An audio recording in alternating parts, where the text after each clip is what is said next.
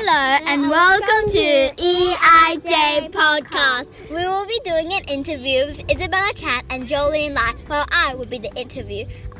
Our first interview will be with Isabella Chan. Hello.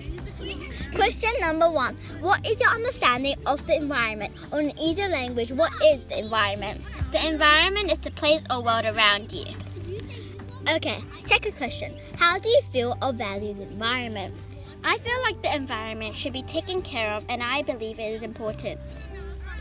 Great response. Now for the last and final question for you. Why is the environment important?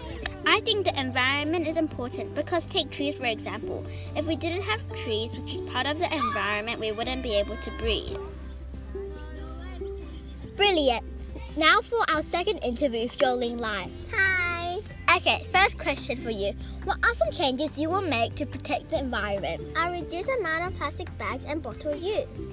Excellent answer. Now for the last question of this week's daily podcast. What changes will you encourage other people to make? I encourage people to drink less plastic water bottles, plant more trees, and use less plastic bags and instead use cloth bags.